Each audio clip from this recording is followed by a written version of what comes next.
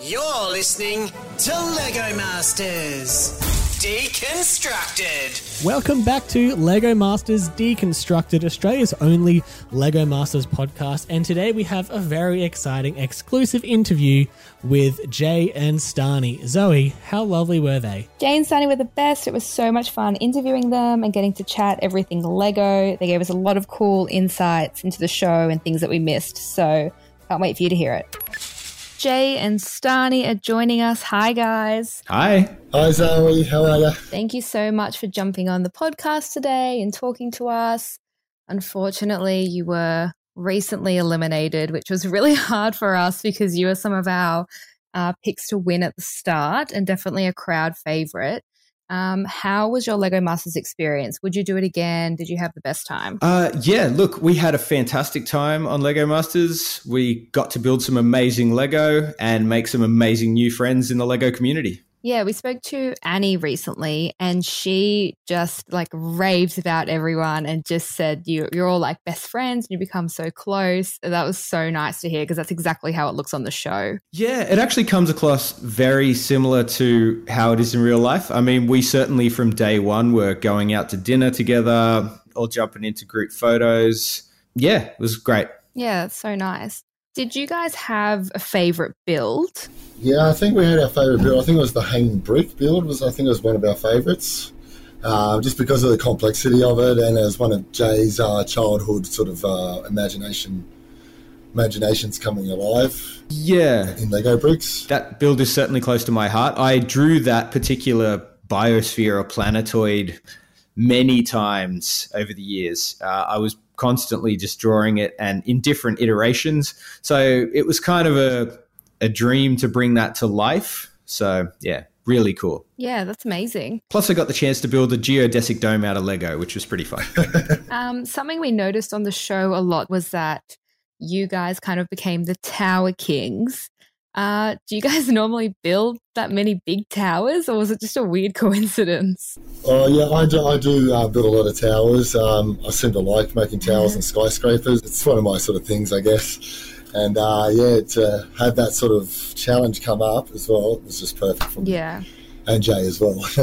Yeah, look, I'm always there helping Stani out, building his city and things like that. So yeah, we're certainly comfortable building towers. And we noticed that when the brief sort of did have like a build a really tall tower, everyone was kind of like, Jay and Stani have got this.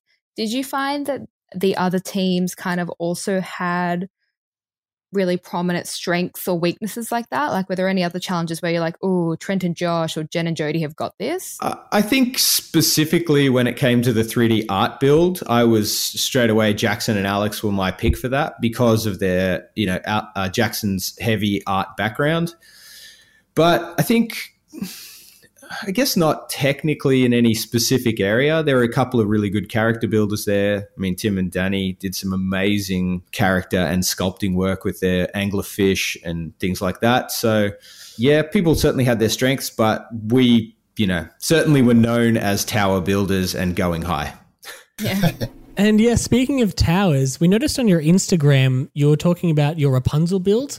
You mentioned you had a few Easter eggs that hinted at other nursery rhymes that we really didn't get a great look at on TV. What were some of those? Yeah, so we built our Rapunzel tower and then I had the idea to sort of throw in a bunch of, so that was our fairy tale, but I had the idea to throw in a bunch of nursery rhymes as Easter eggs.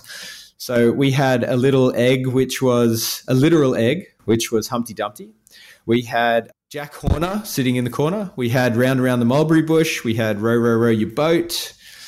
We had Jack Jumps Over the Candlestick. Yeah, so I think we put in the end about 7 of those little nursery rhyme nods in there. Wow. Yeah, it didn't get much of a play of that. Something I also tried to put in, unfortunately, they didn't have any purple flowers in Lego, but I did a pink flower bed, which was supposed to represent the original Rapunzel plant that was stolen in the original fairy tale. That's a real fairy tale deep cut you've got there. Sure is. Did you have details that were like that in other builds that you really wish got some more screen time on the show so people could appreciate? One specific one for me was probably the dragon that I made on the Viking tower at the Viking fort. I put a little dragon up on the top in the last hour or so, and it did get some airtime, but I really loved that one. There was so many little details in the hanging brick. So on our planetoid, we had everything from toxic waste dripping off the side to little cars, little trucks collecting the toxic waste and driving it around with the creatures attacking it. So many buildings. And we actually put lights in a whole bunch of those mini buildings that we had on our little city. So they were all like powered lights. So they were all cool little details. That's amazing. Oh, that sounds so cool. And I noticed they briefly showed on the show you had built a little monorail throughout the city as well, which was probably my favorite detail. There's tons of stuff going on. Yeah, Stani built the little monorail. I was super impressed with that one. Yeah, that just came out of left field, that one. That's a building going, hey, why not put a monorail in there? And what says future more than monorails? Yeah, that's right. Yeah, there is something about a monorail that definitely feels like Tomorrow World Future sort of vibes. Oh, yeah, definitely, 100%. Well, one question that's been weighing on my mind since we saw it on TV, what game was on the Game Boy? Should I give that away? No, yeah, it was a Tetris cartridge. Ah. That's pretty good. Yeah, I was pretty thrilled when Stani actually got it to turn on, so had to have a good 60 seconds of playing Tetris just to get into the feel of it. Oh, yeah, that's vital research. It's all about the feel of the object. That's right. Yeah, it's the vibe. Once you'd picked the Game Boy, did you go, yes, good choice? Or was it one of those cases where you picked the Game Boy and you took it back to your work table and then you immediately looked over and said, we should have picked something else? Like, how'd you feel about it? We picked it up, we took it back to the table, we looked at it, and it's like, oh, wow, this has actually got a few curves and different angles. And to put all of this into something so compact is going to be really difficult. Yes and no, I will say. So, yes, definitely we got it back to the table and I was like, there's a lot more curves and details than I remember, was looking at when we first picked it. But I also think as I looked at those other objects, I thought, I still think this is better than building a rotary telephone. How do you build a cord for a phone out of Lego? And same again with the roller skate. I thought, I still think the Game Boy was easier to build than a roller skate, but it certainly had a lot of complexities in it. And you guys had some genius solutions to some of those complexities. Like on the show, they talked about the using the hats as buttons, and then the way you came up with the new Lego color by combining a transparent block and an opaque block for the Game Boy screen. Was there anything else like that on the Game Boy that they didn't show that was also like a really specific genius solution that you guys had to come up with? There was certainly a lot of technical issues around the bottom right-hand corner, which is where the speaker is. There's little slanted areas. There's the speaker sort of slots and a curve, and all of that stacking up in one location meant that was Brickman alluded to a lot of like that sacrifices have to be made until you sort of, it gets a cascading effect. You can't get every detail into one location with Lego. Personally, I absolutely loved the back of the Game Boy. Stani put a huge amount of work into where the serial number sticker was, where the actual ridging on the back of the Game Boy was, where the battery plate was. It certainly got glossed over in the show, but I think there was heaps of detail there that Stani really worked hard on. Awesome. Yeah, no, it definitely looked really good. And like with all the builds, I just wish that we had a chance to see it in person and pick it up and look at it, because I imagine there'd be so much appreciation for all the bits and pieces that went into it if you actually got to see it for more than just a couple minutes on TV. Same here. Yeah, it's funny how much you don't get to spend much time looking at sometimes even your own models, but especially everyone else's models. Because the shooting schedule is so tight, you finish up, there's a lot of crew there, they just, they want to get you out the room so they can start shooting hero shots. You want to just hang out there and spend the next couple of hours just looking at everyone's builds and seeing how amazing they are. But you kind of got to move on to the next one. Yeah, they shove you out of the room pretty quickly. Which is completely understandable. But, you always want to spend another hour looking at them all because every single one of them had so many details in them. If they didn't take one of your builds apart and you got to take it home, which one would it have been? Oh, the planetoid. Yeah, I think the planetoid. But, it's very big and hard to move around. The Game Boy would have been a lot easier to give to us, but... Trust me, I'm used to moving lots of Lego, so I'm sure I can handle it. Yes, you are. Let's talk about the potentially controversial New York love scene that you built for the 3D Art Challenge. I was such a huge fan of the way you guys emulated a light fall off in the photo. So you had darker bricks on the outside simulating a couple standing underneath a street light and making it look like you sort of see the cone of that light. Brickman maybe wasn't as a big of a fan of the overall piece. Looking back on it now and seeing how the episode played out, how do you guys feel about that build? I love it. It was sort of my idea. It had bumped around. We struggled with an idea for this one because we really wanted to focus on the art side and we wanted to do something out of our comfort zone. So a love scene was certainly something I thought people wouldn't expect of us. The light cone thing is an idea that sort of had been floating around in my mind for a while. Brickman was very skeptical that I could do it, but I was pretty adamant that like it was going to work. Obviously, it did work, but it just didn't fit the jumping out 3D brief that they were looking for. As a piece of Lego and a Lego model, I absolutely love how it came out, and Stani did just an amazing job pulling off that light fall off in that backdrop. Oh, thanks, Jay. Yeah, it was definitely beautiful. And I think you're right, it was unexpected. I think when I was taking notes on the episode and you said what you were doing, I think my exact words that I wrote down were, "This is unexpected from them." That's good. That's what we were going for. I actually have a really cool idea of the potential of using that same idea, but from a top down. And it's like a full-on festival, like a music festival at night. And it's just like a massive stage with light falling off and then all full-color minifigs and then darker minifigs and then just a sea of black minifigs. So the stage is like casting light out onto all the characters. I thought that would look cool. So have you guys known each other for a while and been building together for a while, or was the show the first time you ever had to collaboratively create something together? Nah, well, me and Jay have been building Lego since we were 7. Not so much these days because we've got a family. Yeah, definitely when we were younger, we used to play Lego all the time. So we've been friends since around 7. It could have been before that. We grew up, our parents were both marketeers at Paddington Markets in Sydney. And as soon as we found out that both of us liked Lego, we pretty much just built from then on together. That's such a nice, a nice thing to share even into your adulthood. Yes. Absolutely. Stani still gets me Lego for pretty much every birthday. One of my favorite recent ones was Voltron. Oh, yeah, that's pretty sick. We've noticed that with a lot of the challenges, they're interpreted really differently, especially that 3D challenge.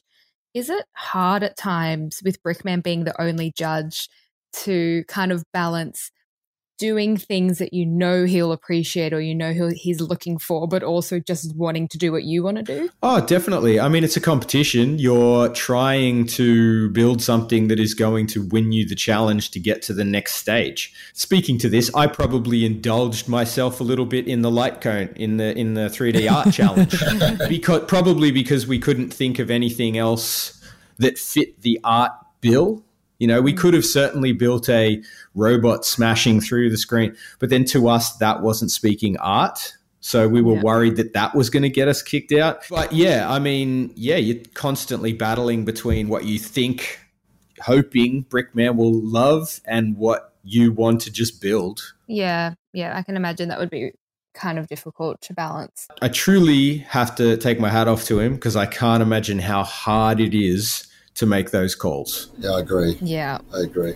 And I do think you feel that when you're watching this show, like you feel that every time he has to even just criticize a build and every time he has to eliminate someone, like it feels like it weighs so heavily on him. It certainly does. A question that you may not know the answer to, but do you know if Brickman knew that you were going to be coming back for a chance to come back into the competition? Because he was visibly upset. You know, was that real? As far as I know, he knew nothing about that. As far as I know, virtually most of the crew knew nothing about that. Whether or not the producers knew and were keeping that under their hat, I'm not sure. But it seemed like nobody knew because even people off camera who were quite high up seemed very upset that we were leaving. It was also the first time that LEGO Masters Australia has ever had, you know, a surprise returning challenger like this in any sort of way. How did it feel that you guys were the first people to be able to potentially reclaim your stake? Shocked, I think. We were definitely shocked. When they told us, we thought they were joking, and then and when we actually realised that they were actually being serious, it's like, oh, wow. And then they told us we have to go to the hotel, pack all our stuff, come back to the studio. They're going to fly us home for a bit and then come back, and we can't tell anyone, so we had to lie to the rest of the contestants, which made us feel really bad as well. So, Oh, no. because they helped us pack the car as well, but we couldn't tell them. We couldn't tell them what was going on. Everyone came to see us off. They were all like trying to help us pack the car, and we were like, yeah, cool, throw it in there, we're gonna go, like, and then running away, just like waving, like, yeah, great, it was lovely to see you on, running away so that we could get on our plane to go home to come back a few days later. And then with that challenge, it was the only time where you've had a gallery of contestants watching you build. Did that throw you off at all? Oh, yeah. Yeah, absolutely. It was very stressful to have everyone sitting up there just watching. They were all extremely encouraging, but just to have that micro view of everyone just staring at what you're doing and sort of making comment on, oh, look at those hats they're using, or look at that thing they're using. It's like, it was definitely hard to have that happening in the background. It's like with the hanging brick as well, when the first hour when everyone was just watching it, it was just like, oh God, it feels so uncomfortable. We constantly would sit in the green room waiting between breaks or when you're getting mic'd up, and there was a sequin pillow, those pillows you can like draw pictures on sequin, and everyone would draw amazing things, faces, Lego bricks, hands.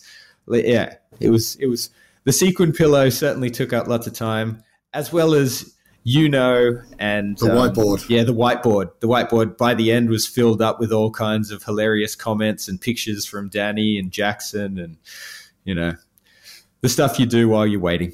I mean, awesome, guys. Well, thanks so much for joining us today and giving us so much of your time. Thank you very much. It was an absolute pleasure. Thanks a lot, Parente and Zoe. Thank you. You're listening to Lego Masters Deconstructed. Thanks so much for listening to Lego Masters Deconstructed, Australia's only Lego Masters podcast. Make sure you subscribe to the show on whatever podcast app you're using. We'll release an episode for every episode of the TV show discussing what happened, and we also have exclusive interviews like this one. Feel free to check out our interviews with Summer and Iona and Annie already. If you want to get in touch with us, tell us your thoughts. If you have any questions for contestants that we haven't yet interviewed, feel free to send them through on Instagram. My handle is ZoePeck_. And mine is Parente Swag King. Thanks so much for listening, guys. We'll see you next time. Bye.